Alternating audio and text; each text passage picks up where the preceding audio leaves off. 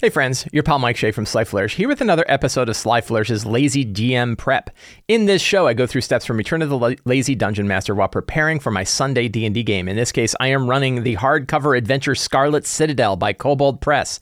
This show, like all of the work of Sly Flourish, is brought to you by the patrons of Sly Flourish. Patrons get access to all kinds of exclusive tips, tricks, video previews, city source books, adventures, dedicated Discord channels, monthly Q&As, and all kinds of other stuff. But most of all, the patrons of Sly Flourish help me put on shows like this. So to the patrons of Sly Flourish, thank you so much for your support. It has been a couple of weeks. Last week, my game was canceled. Holidays and everything are up, and I expect that we're probably going to have more canceled games as people kind of run around. So we did not have a game last week, but we did have a game the week before. Last week, I gave a little bit of a preview and a prep and a talk about Chapter 2 of Empire of the Ghouls, which is the game I'm running on Wednesday. But we are back to Scarlet Citadel. We have a group of players, a bunch of people coming today. I think only one person is out, but I think everybody else is in, as far as I can tell. And we're going to dive back into the dungeons, level 2 of Scarlet Citadel. So let's start off by taking a look at what happened last session. That was the 20th. So I always have to kind of remember the things that happened. So we're going to look at the notes from back then. So they started off with the fight against the Jelly Cube hybrid. This is in this center. Let's see. I have my Owlbear map. We're going to use my Owlbear Rodeo map. So this is the map of level 2. They came down the stairs here. They spent an hour and a half figuring out how to jump over one square, as one does in a big dungeon crawl. It was fine. Some people talk about is it too much time? It's I don't know. I'll let them talk about their how to get over a square. A lot of talk about how to get over a square, which is fine. It's funny. And then they made their way into this room, and they fought a ochre jelly. Is it an ochre jelly gelatinous cube hybrid? I think it was an ochre jelly gelatinous cube hybrid that actually takes up that entire green area. So that whole green thing. The previous strong start was the vat exploded and the jelly cube hybrid attacked. So they had to deal with that. The trick with the jelly cube is that the jelly cube, let's go down to the stat block for the jelly. The stat block for the jelly cube is really strong in some areas and then really weak in others. And the main issue is that it only moves 5 feet, so it doesn't move around a whole lot. But its area is gargantuan. It is as big as 1, 2, 3, 4, 5, 6, 7, 8. It's like 10 squares by 8 squares big. It is huge because it's all on the floor and undulating, which is kind of a weird way to have a monster that's as big as the floor instead of having a monster that can actually move around but have the floor be some kind of terrain effect. That was a little strange. And I just cheated. I had it reach when it wanted to reach, and I had it do things. So it still threatened the characters. It still beat them up quite a bit. But I know other DMs I've talked to who said that they tried to run it as is, and they had a lot of trouble because it's if you stay 2 squares away, you're fine, right? Nothing will happen to you. But if you're on top of it, you're going to get your ass kicked. So that was an issue. It does have this ooze eruption, but it's only every creature in the hybrid space or within 15 feet. So it can cover that whole area. So I did some stuff like this, and they fought it and they beat it. And that worked out fine. I don't think anybody got really killed or enveloped or anything horrible. But the way they started last time was in a pretty good position to be able to fight this thing. Because again, as long as you're 2 squares away, you're better off than if you're not. But it's kind of a complicated monster. So they fought that. Then they traveled down, let's get my hand icon there. They traveled down this corridor to the south and explored these 2 little side passages. And one of the side passages has a blood ooze, this really terrible blood ooze thing. Yeah, a suppurating ooze from the creature codex. And it is this nasty blood pus horror. And they fought that, and that was kind of scary. And they what did they do? They used one of their potions of ooze control and controlled the ooze. I can't remember. Yeah, I think they controlled this ooze, and they managed to get it back into the barrel and then sealed the barrel up. And then they had a gelatinous cube, and I think because when you drink the potion of ooze control, it lasts for an hour, and it's any oozes. So then they went into the small side passage here, this small room here, which I think I blew because I think it's a secret room, but because the map is this switching map, it ended up showing the room to them, and I'm like, that's fine. So they then saw that there was a gelatinous cube in there. They realized that they coaxed it out using the ooze control, their potion of ooze control. Had it go away, then went in and got cool potions and stuff from that room. And then instead of having the gelatinous cube go in there, they had it fight the other ooze. They had the two oozes, the suppurating ooze and the gelatinous cube were supposed to fight. But instead of fighting, they just combined together into a suppurating gelatinous cube. So now you had this like blood-filled suppurating gelatinous cube. And then they told that one, you go north, go in that other chamber. And so they went into this room, they sent the cube in there and then closed the door. So being a good dungeon master, an average, somewhere in the middle dungeon master, I looked at that situation and said, well, of course, what's going to happen is now we have an ochre jelly gelatinous cube gargantuan suppurating ooze, right? Because they just threw two more oozes in there. And I think it's like a big sponge and it sucks up all of the rest of it. So now they have this huge. So I think the next time they go into that chamber, they are definitely going to see this like State Puff Marshmallow Man gelatinous cube suppurating ooze yellow ochre jelly thing that's just thrashing around, and it just takes up so much of the room, and like the right answer is just close that door and never go in there again. Like we've officially ruined that chamber, which I think works because I don't think they really there's other alternative paths to get everywhere else in here, so they never need to go to that room again. But I think the idea that there's now this horrifying ooze that they created by constantly throwing other oozes, and every time they think, oh, we're gonna have one ooze fight another, and they just go and they just become this bigger ooze. I think that's way more fun. So I think we'll make that just to capture our enjoyment here. We're gonna generate a new session planning template. Again, as always, I'm using Notion to do my campaign planning. If you want to learn more about how I'm doing my campaign planning, the tool that I use, the template that I use, you can find all about it in the show notes below.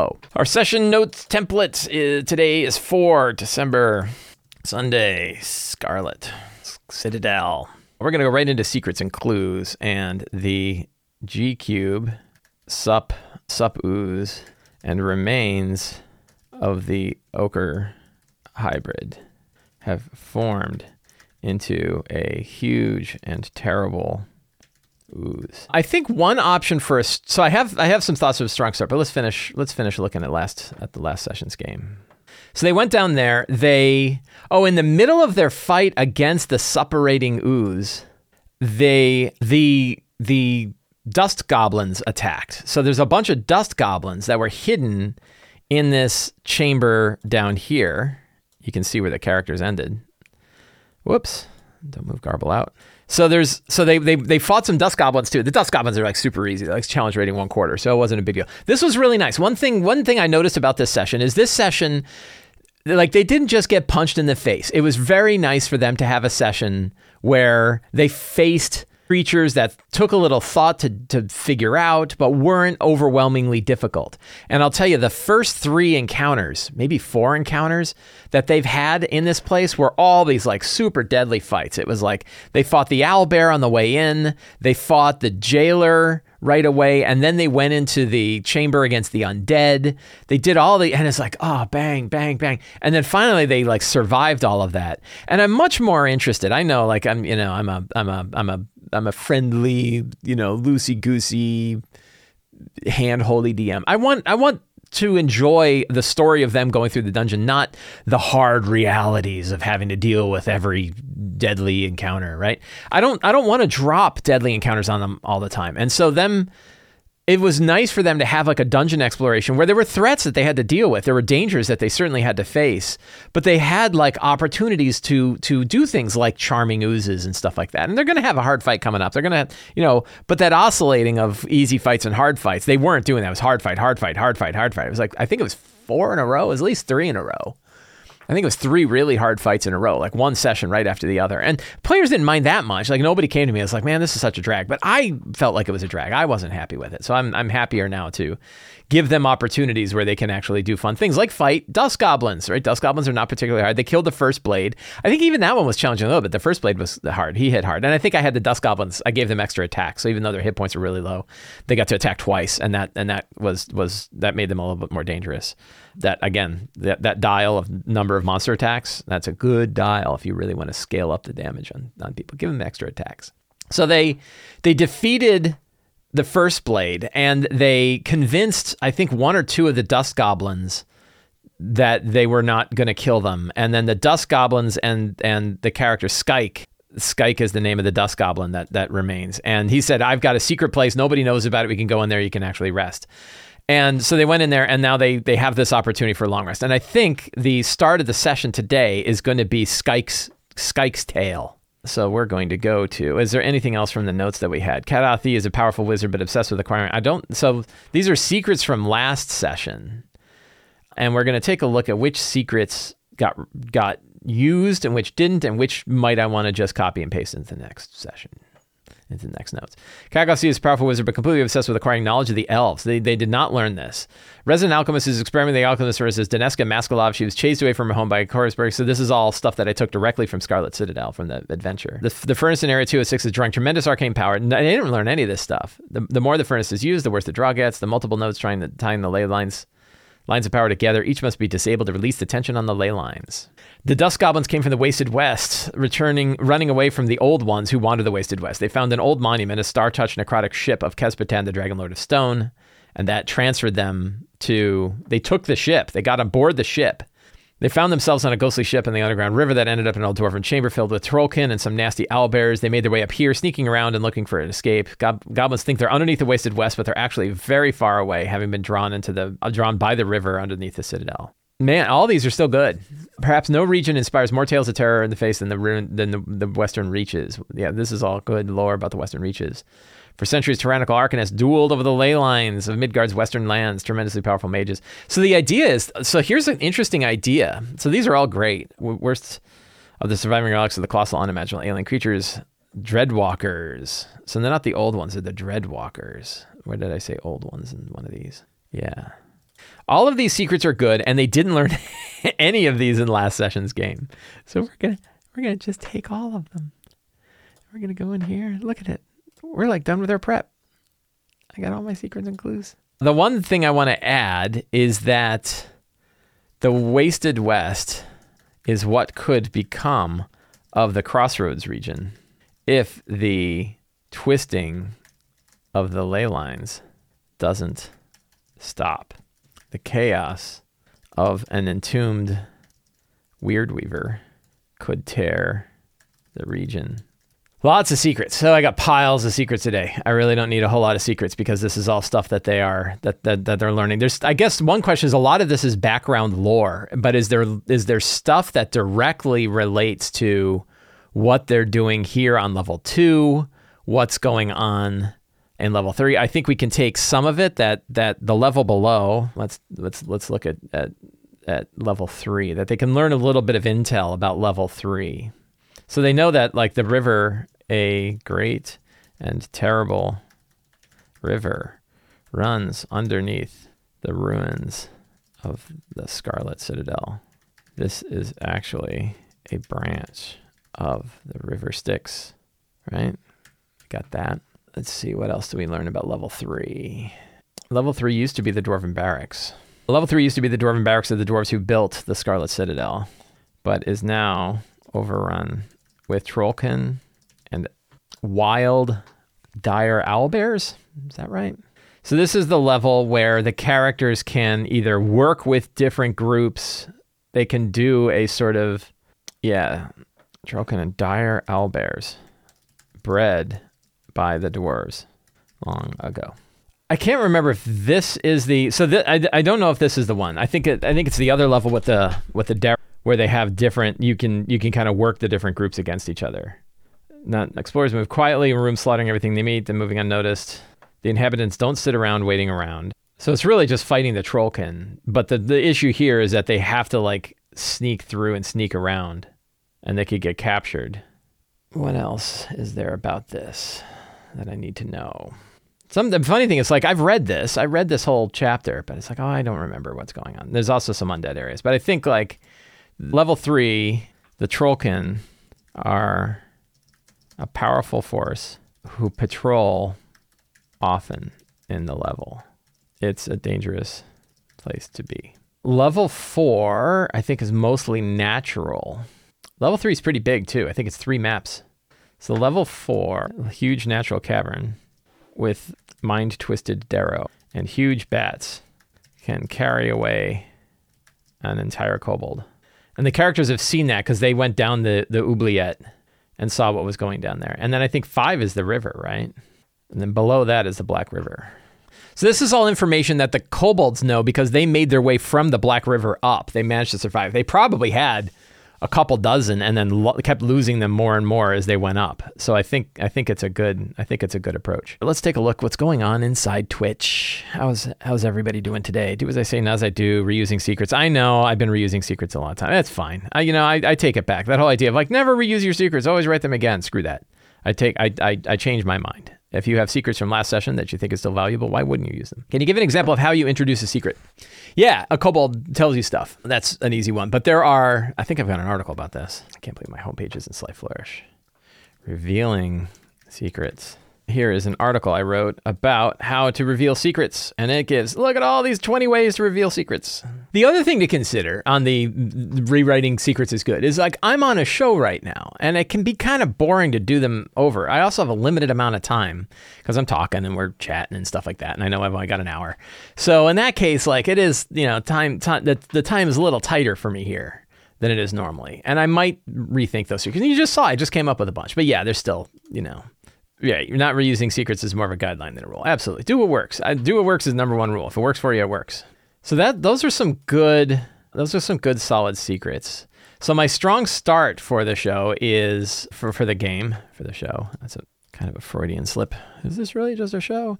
Skyke, the dust goblin, shares his tale of escaping the western wastes and making their way through the lower reaches of Scarlet Citadel.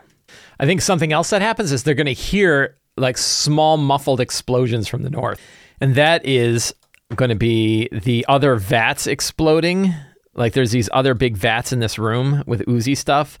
Those are now going to break open and burst and feed our suppurating gelatinous cube ooze. That's getting bigger and worse. So they're gonna know that that's happening. They're gonna know that that's getting worse. Scene-wise, we have resting at the Dust Goblin hideout. This story.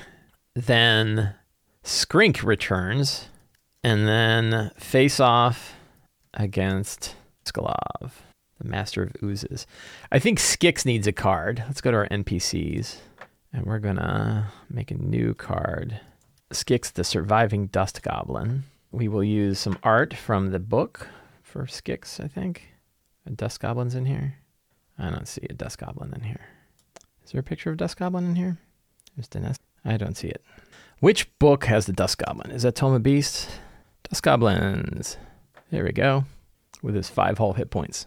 See, he's got a spear and a sword. I don't think giving him multiple attacks is out of hand.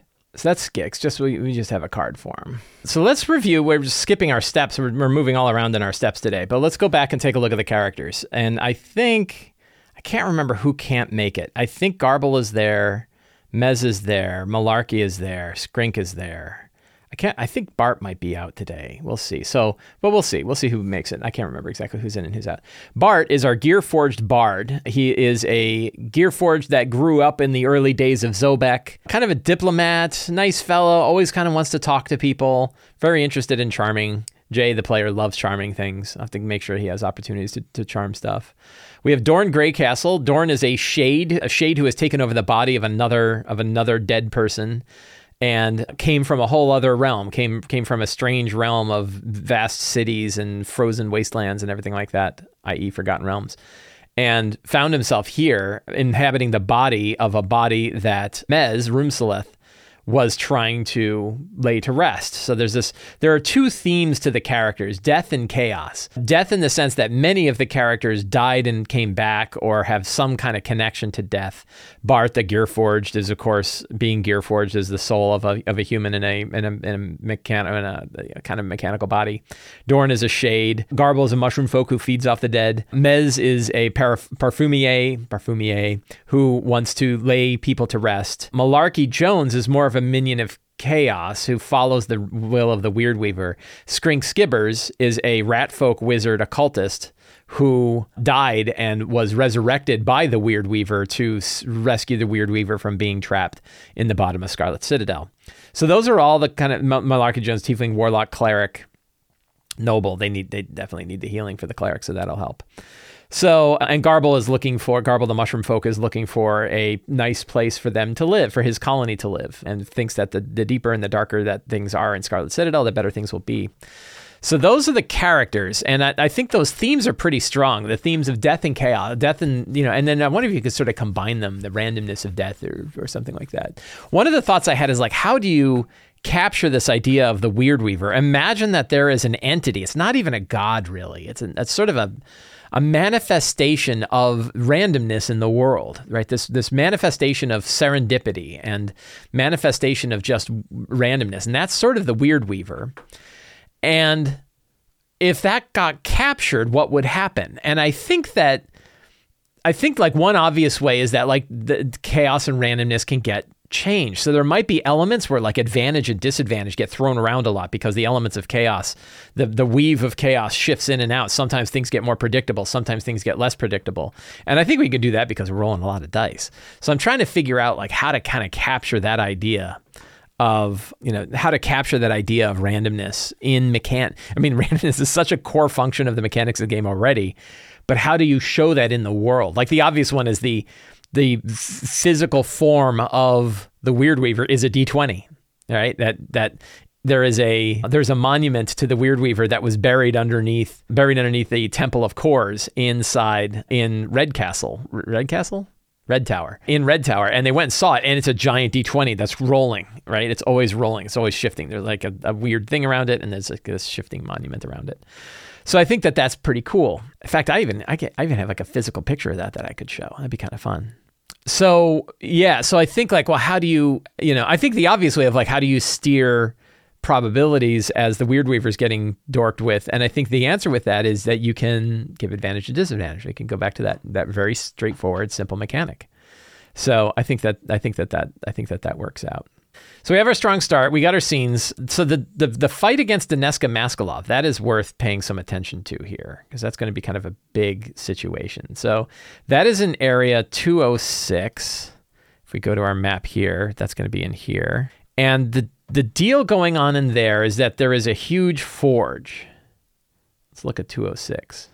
Alchemist Furnace. Maskalov is here. She is here. Be sure to read her entry in the appendix. Show the players a point of view illustration. There's a point of view illustration on page 56. So that's what it looks like. That's the forge. Okay, so we'll grab that. I'll just save that to my desktop there. I have that handy. 4 ooze mephits. Do I have ooze mephit tokens? I have the... I can use my... So one thing I should do is we're gonna delete this one because that's no longer there, and we're gonna drop this guy in here and make it really big. And we're gonna put the separating ooze. And in fact, I think we're gonna use the separating ooze token for that. I think that's pretty cool. Oh, but we're gonna hide it because I don't want them to see it. So I will reveal it when they look in that chamber. So there's some mephits. We can use these little winged guys for the mephits. 4 ooze mephits, one of each type, and probably Daneska Maskalov and her companion Quasit. So we have some mephits. We'll just throw the tokens in there. We are going to grab a picture of Daneska. Save that to desktop. I love token stamp. If you ever need to make a token... Oh, come on. Whoa, what happened? If you ever need to make a token, it is really easy to make a token in token stamp. And then we add it in. Downloads, token. And you got our Daneska, right? Just drop her in. She's doing some work. What else is in there? Token stamp is great. I will paste a link to token stamp in Twitch. I will also... Oh, it looks like somebody did. Awesome. You can find a link to token stamp in the show notes below. What else is in this room? Unless you choose a place where Maskalov is examining instruments. So there's no oozes in here, it doesn't look like.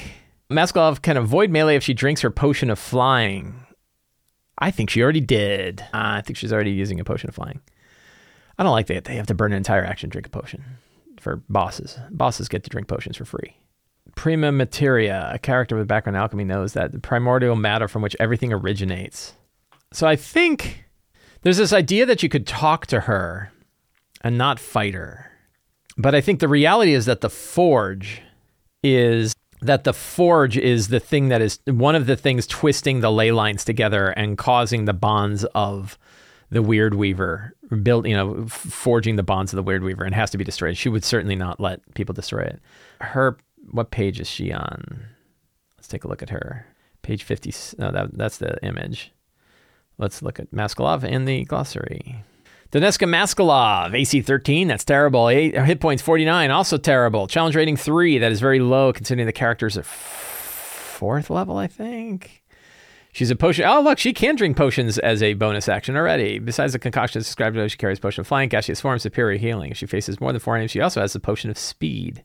Awesome. Sets off one of each concoction. The effect is centered on her space. All 4 effects are triggered, even if she uses up all of 1 or more concoctions previously. What are her concoctions? Throws 1 concoction as a grenade at a target. She has 2 of each concoction. Boot black pudding. Covers a 15-foot cube with sticky black pudding. Extract lasts 1 minute. Creature starts its turn in the area, must make a successful DC 13 dex saving throw, take 9 acid damage, and be grappled. Gelatinous cloud. Concoction 15-foot gelatinous vapor. Lasts 1 minute. Each creature inside the cloud must make a DC 13 save on failure. Takes 10 acid damage. Can't breathe and is restrained. A successful saving throw. That's pretty cool. Gray matter. Throws up vaporous fibers that cling to dissolved metal. Non-magical weapons, armor made within 5 feet of the vial's target space are coated in the stuff. They immediately take a permanent cumulative -1 to attack rolls, damage rolls, and AC. Thereafter, roll any die for each afflicted weapon at the start of the turn. On an odd result, it takes another -1. The weapon is destroyed when it reaches -5. So it eats away their stuff. That's cool. Ooze bomb. And she can set them all off on herself. Sets off 1 of each concoction. The effect is centered on her space. All 4 effects are triggered even if she uses up all or 1 or more of the concoctions. Man, that's terrible. So she can blow up. Ooze bomb. Each creature within 10 feet of the target space must make a DC 13 saving throw. So adds 7 acid immediately, 3 acid damage at the start of each of their turns until the sticky acid is scraped off by using a concoction. And she can do 2, throws 1 concoction grenade at a target. She has 2 of each. Can she throw multiples? No, but I think we're going to make her throw a couple because we have more than 1 character. I'd let her throw 1 of each of them. For every character above 4. And then she can blow it up. She can fly, so she doesn't have to worry about it too much. That'll be interesting. Lots of tactically kind of nonsense here, but I think that'll be okay. We'll figure it out. We'll noodle through that. So that's going to be the big fight in this.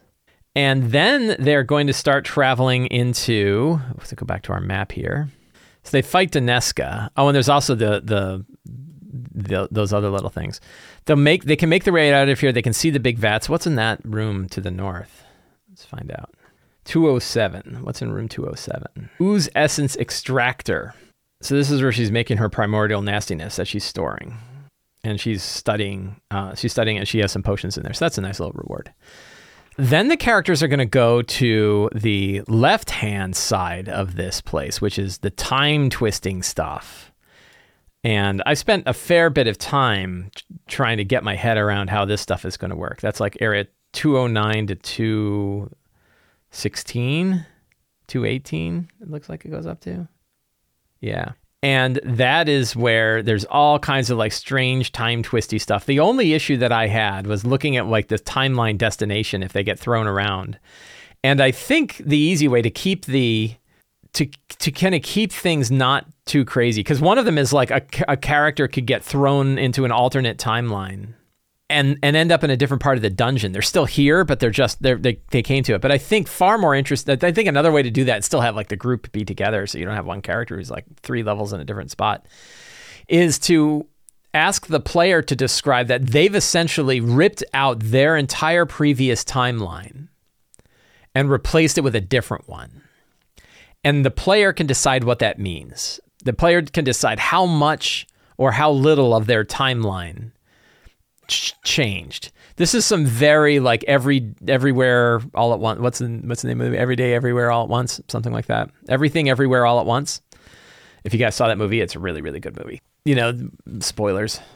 Sorry, spoilers for the movie I just talked about. But the idea that essentially you have a thread of your life that weaves through all the probabilities of the universe, and that dorking with this time frame rips one of them out and slaps in another, and now you're still in the same place. Something drew you right to this spot. You're still with this group.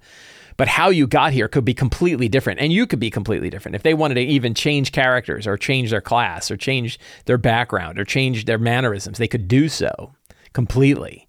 And the other one is gone, and now there's a new one. I think that that's kind of an interesting way to go, and I could work with the players on that. And it doesn't break the fundamental of the game, which is a group of people getting together to do it. They still have all of their. It's almost like they get to build a different backstory. They could decide, are there only slight differences to that backstory? Or they could be absolute 100% different. Like I think that you could have hot dog fingers. Yeah, I think you could do anything that you want to do with that. So I think that could be a fun thing to have happen as they're going around this chamber. But otherwise, they go from room to room, they explore what's going on, and then they face the time guy. But I don't think we're going to get particularly far in this section, because they're going to. I think they'll just get into this. They might get 1 or 2 chambers in by the time, because it's only a 3-hour game. So I don't think we're going to get too terribly far, which means I don't think we need to prep more than I've already got to really understand what's going on. Probably couldn't hurt, though, to take a look at Kagoth Z. So Kagoth Z is the time guy, and it can't hurt to see, like, what can Kagoth Z, where he is. There he is. So is he just a mage? Stat block for an NPC mage, but with an altered spell list. Spells with an asterisk are from the Kobold Pressed Deep Magic. Yeah, so he's got some kind of interesting spells. Wall of Time, Time Vortex, Time Step. Those are pretty interesting. I guess those are from Deep Magic. Let's take a look. Go to my Kobold Press books. Bring up a new. Deep Magic is a great big book of magic that Kobold Press put out. It's got like 1,000 spells in it. It's if you ever needed more magic spells, boy, this one's got it. The arguments against it are that these spells were developed over many years. They go back to Pathfinder, and then were converted to 5e in some cases, and then other ones were built directly for 5e. But a lot of them had been put together in small booklets over the years and then mashed together in this one book. I don't think there was a top to bottom review of every single thing, which means some of the spells are pretty janky. Some of them are overpowered. Many of them are underpowered, and many of them do things where you're like, ooh, how do I even run that? So you always want to take a look at what you're pulling from. But it's a very good source for spells for one-off things. Very good for NPCs. NPCs who cast weird magic, awesome. Spells that you drop onto random magic items that have a single use, that works really well. What I wouldn't do is hand it over to your players and be like, hey, you can pick spells from this book, because it's, you're going to have to deal with the repercussions of that. Page 254. Temporal magic. That's a really cool picture. I'm going to save that picture, because I think that might be a fun sort of Kagoth Z's magic spells. And what kind of temporal magic? It's also broken out by these things. And I don't think we're going to go through. There's a lot of them, so I don't think we're going to go through all of them. What were some of the ones we saw? Foretell distraction. Thanks to your foreknowledge, you know exactly when your foe will take his or her eyes off you. Casting this spell has the same effect as making a dexterity stealth check. Provide cover or concealment is available within 10 feet. It doesn't matter whether your enemies can see you in the spell. It is a bonus action to cast this. So that's cool. Move 10 feet. So you can kind of move and hide. It is a spell, though, which means he can't do that and another spell. That's kind of a bummer. Time Step, 2nd level spell. Briefly step forward in time to disappear from your location, reappear at the start of your next turn. It's kind of like, that's pretty straightforward, like Misty Step, only you're stepping through time. And that's the thing, like you can reflavor a lot of traditional spells and make them sort of timey-wimey sorts of things. Time Step, Time Vortex is a 4th level spell. The spell destabilizes the flow of time, enabling you to create a vortex of temporal fluctuations as a spherical distortion with a 10-foot radius and a point. Each creature in the area must succeed a wisdom saving throw or be affected by the time vortex. Creature is affected as if by slow. Creature is stunned. Creature current initiative is reduced by 5. That's pretty lame. Creature's speed is halved. It's kind of fun. I'd probably throw some damage on there too. This stuff happens, plus as you rip through time, you take some damage. Make things a little scarier. That's the other thing. It was like, you can always muck with spells. Wall of Time. Let's take a look at that. That's a 5th level spell. Wall of Time. Wall of shimmering transparent blocks a solid surface. You can make a straight wall up to 60 feet long, 20 feet high, 1 foot thick. Cylinder up to blah, blah, blah, blah. Non-magical range attacks across the wall vanish into the time stream with no other effect. Ranged spell attacks and ranged weapon attacks made with magical weapons that pass through the wall are made with disadvantage. Creature that intentionally enters or passes through the wall is effective if it has just failed its initiative saving throw against a slow spell. That's kind of cool. He can sort of protect himself with that wall. I kind of dig that. And we could that could protect him pretty well. Yeah, neat stuff. So that is Kagoth Z. Kagoth Z is one of the 4 kind of uber bosses. It is interesting that they face sort of 4 bosses, 2 of which are on level 2, and then level 3 and 4, they don't face any of the bosses that are really twisting it. But level 5 and 6, which I think the bottom 2, are really where things are getting out of whack.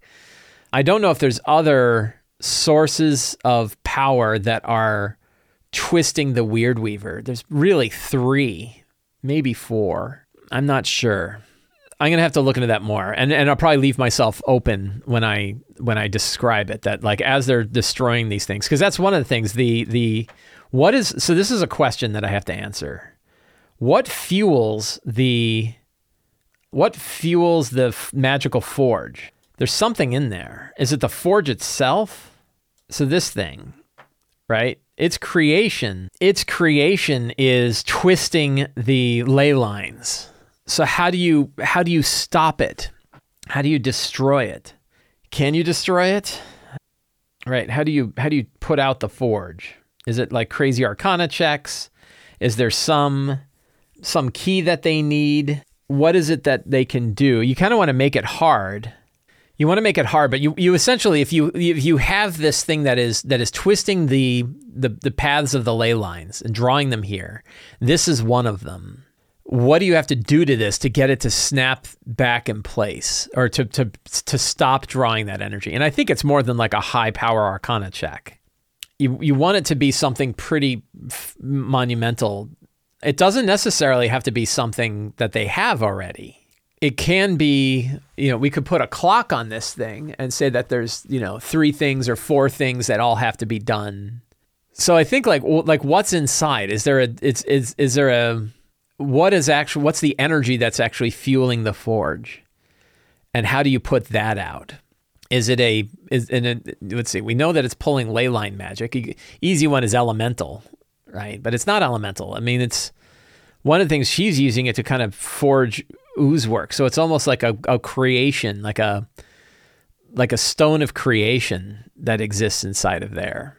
And that needs to be pulled out. So it's like, energy of raw creation. Let's see, if we think about this for a minute, let's think about like, what is the forge? And what's the forge even called? The alchemist's furnace. So it has a source of creation in it. It has the physical boundary, like it's a physical place, right? It's a physical object. So it's like, you think of it like we'll think about like my grill. I have a gas grill.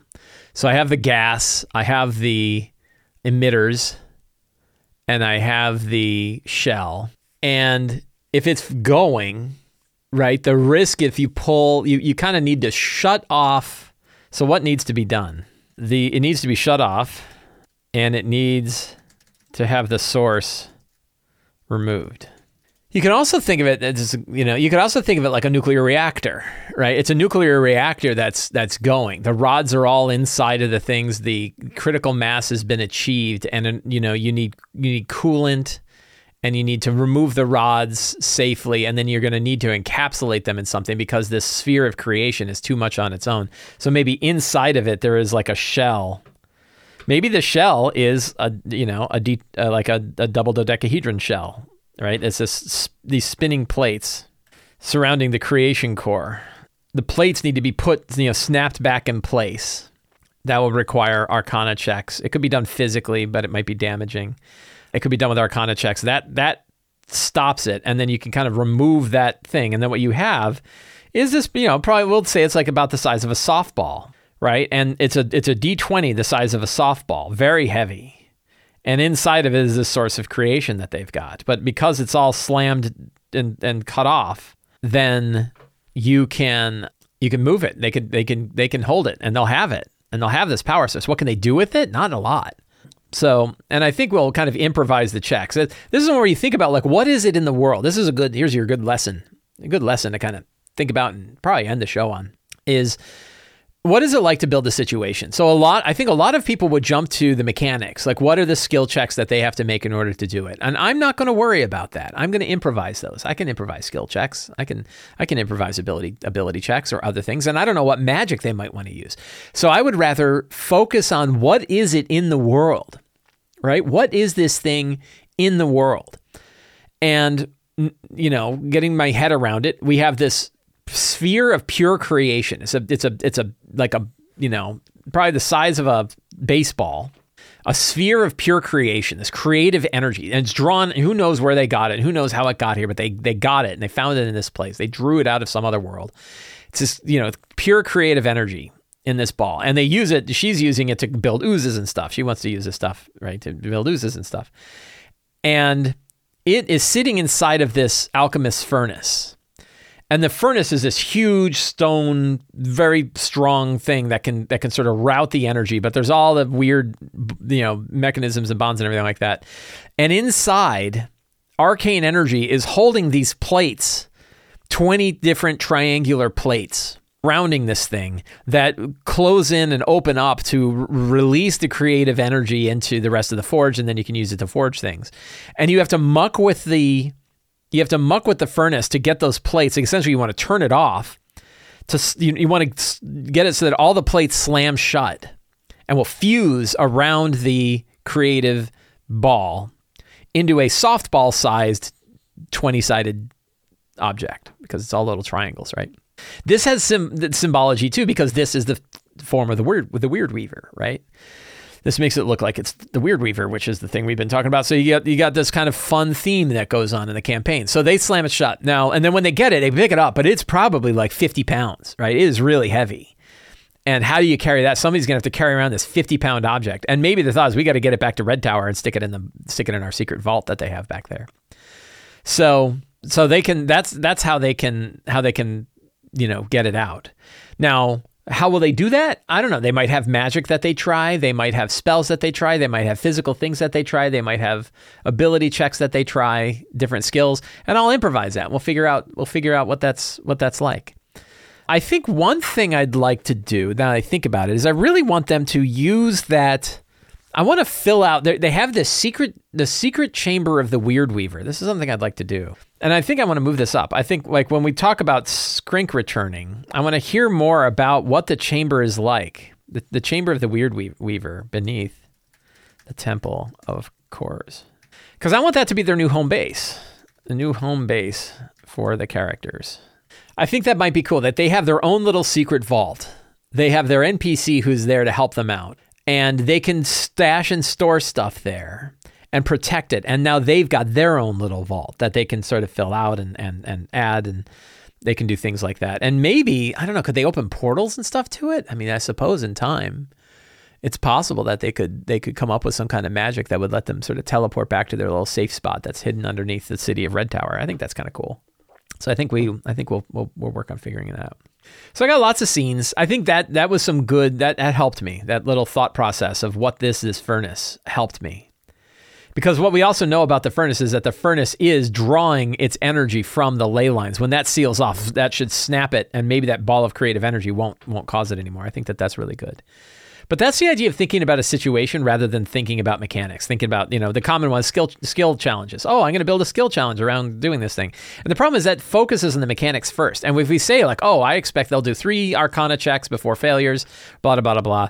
The problem is like, well, what if they come up with a creative idea? Like, why don't I do that? So instead of worrying about what the actual mechanics are, I have mechanics I already know about. There's already mechanics in the game. I don't know which ones the characters are going to use or the players are going to want to focus on. So I don't worry about that part. I think about what is it in the game? What is in the world? What is this thing like? And what has to happen? And then I'll improvise it during the game itself. And I find that to be a far more effective way. It gives lots of agency to the players. It gives a lot of fun stuff in the situation. I don't know what's going to happen. And that's really cool. Do I think they might do Arcana checks? Yeah, it's quite possible. But they might also cast some weird spells. They might try other things. I don't know. They might just monkey around with the levers. So that's good. So I got my strong start. I reviewed the characters. Check. I've got my strong start. I've got scenes. I've got secrets and clues. Fantastic locations. I mean, the adventure is the fantastic location. I don't need to worry about that. So we're not going to, we don't even need to keep that. Delete that whole section. NPCs, we have Skix, right? The surviving Dust Goblin. We have Daneska. Any other notable, who's their friend from that? Well, we have Kagoth Z, but we also have Timon. Timon is their friend. It's a good set of NPCs. Their benchmark, I don't even remember what level they are. Are they 4th level? I think they're 3rd. So 5 3rd level characters is 15 divided by 4 is roughly 4. So the deadly encounter benchmark is around 4. If they face CRs, total combined CRs of 4 or more, it's potentially deadly. It doesn't mean it will be deadly, but I'm dancing into dangerous territory in that circumstance. I don't think that matters too much. Treasure, I think there's enough treasure in the book itself that I don't need to worry about treasure right now. So I don't think I'm gonna spend too much time with treasure. I think we're good. I'll worry about that next time. I got all their names in my notes so I can keep track of that. So I think we are ready for my game. I feel like I am all set.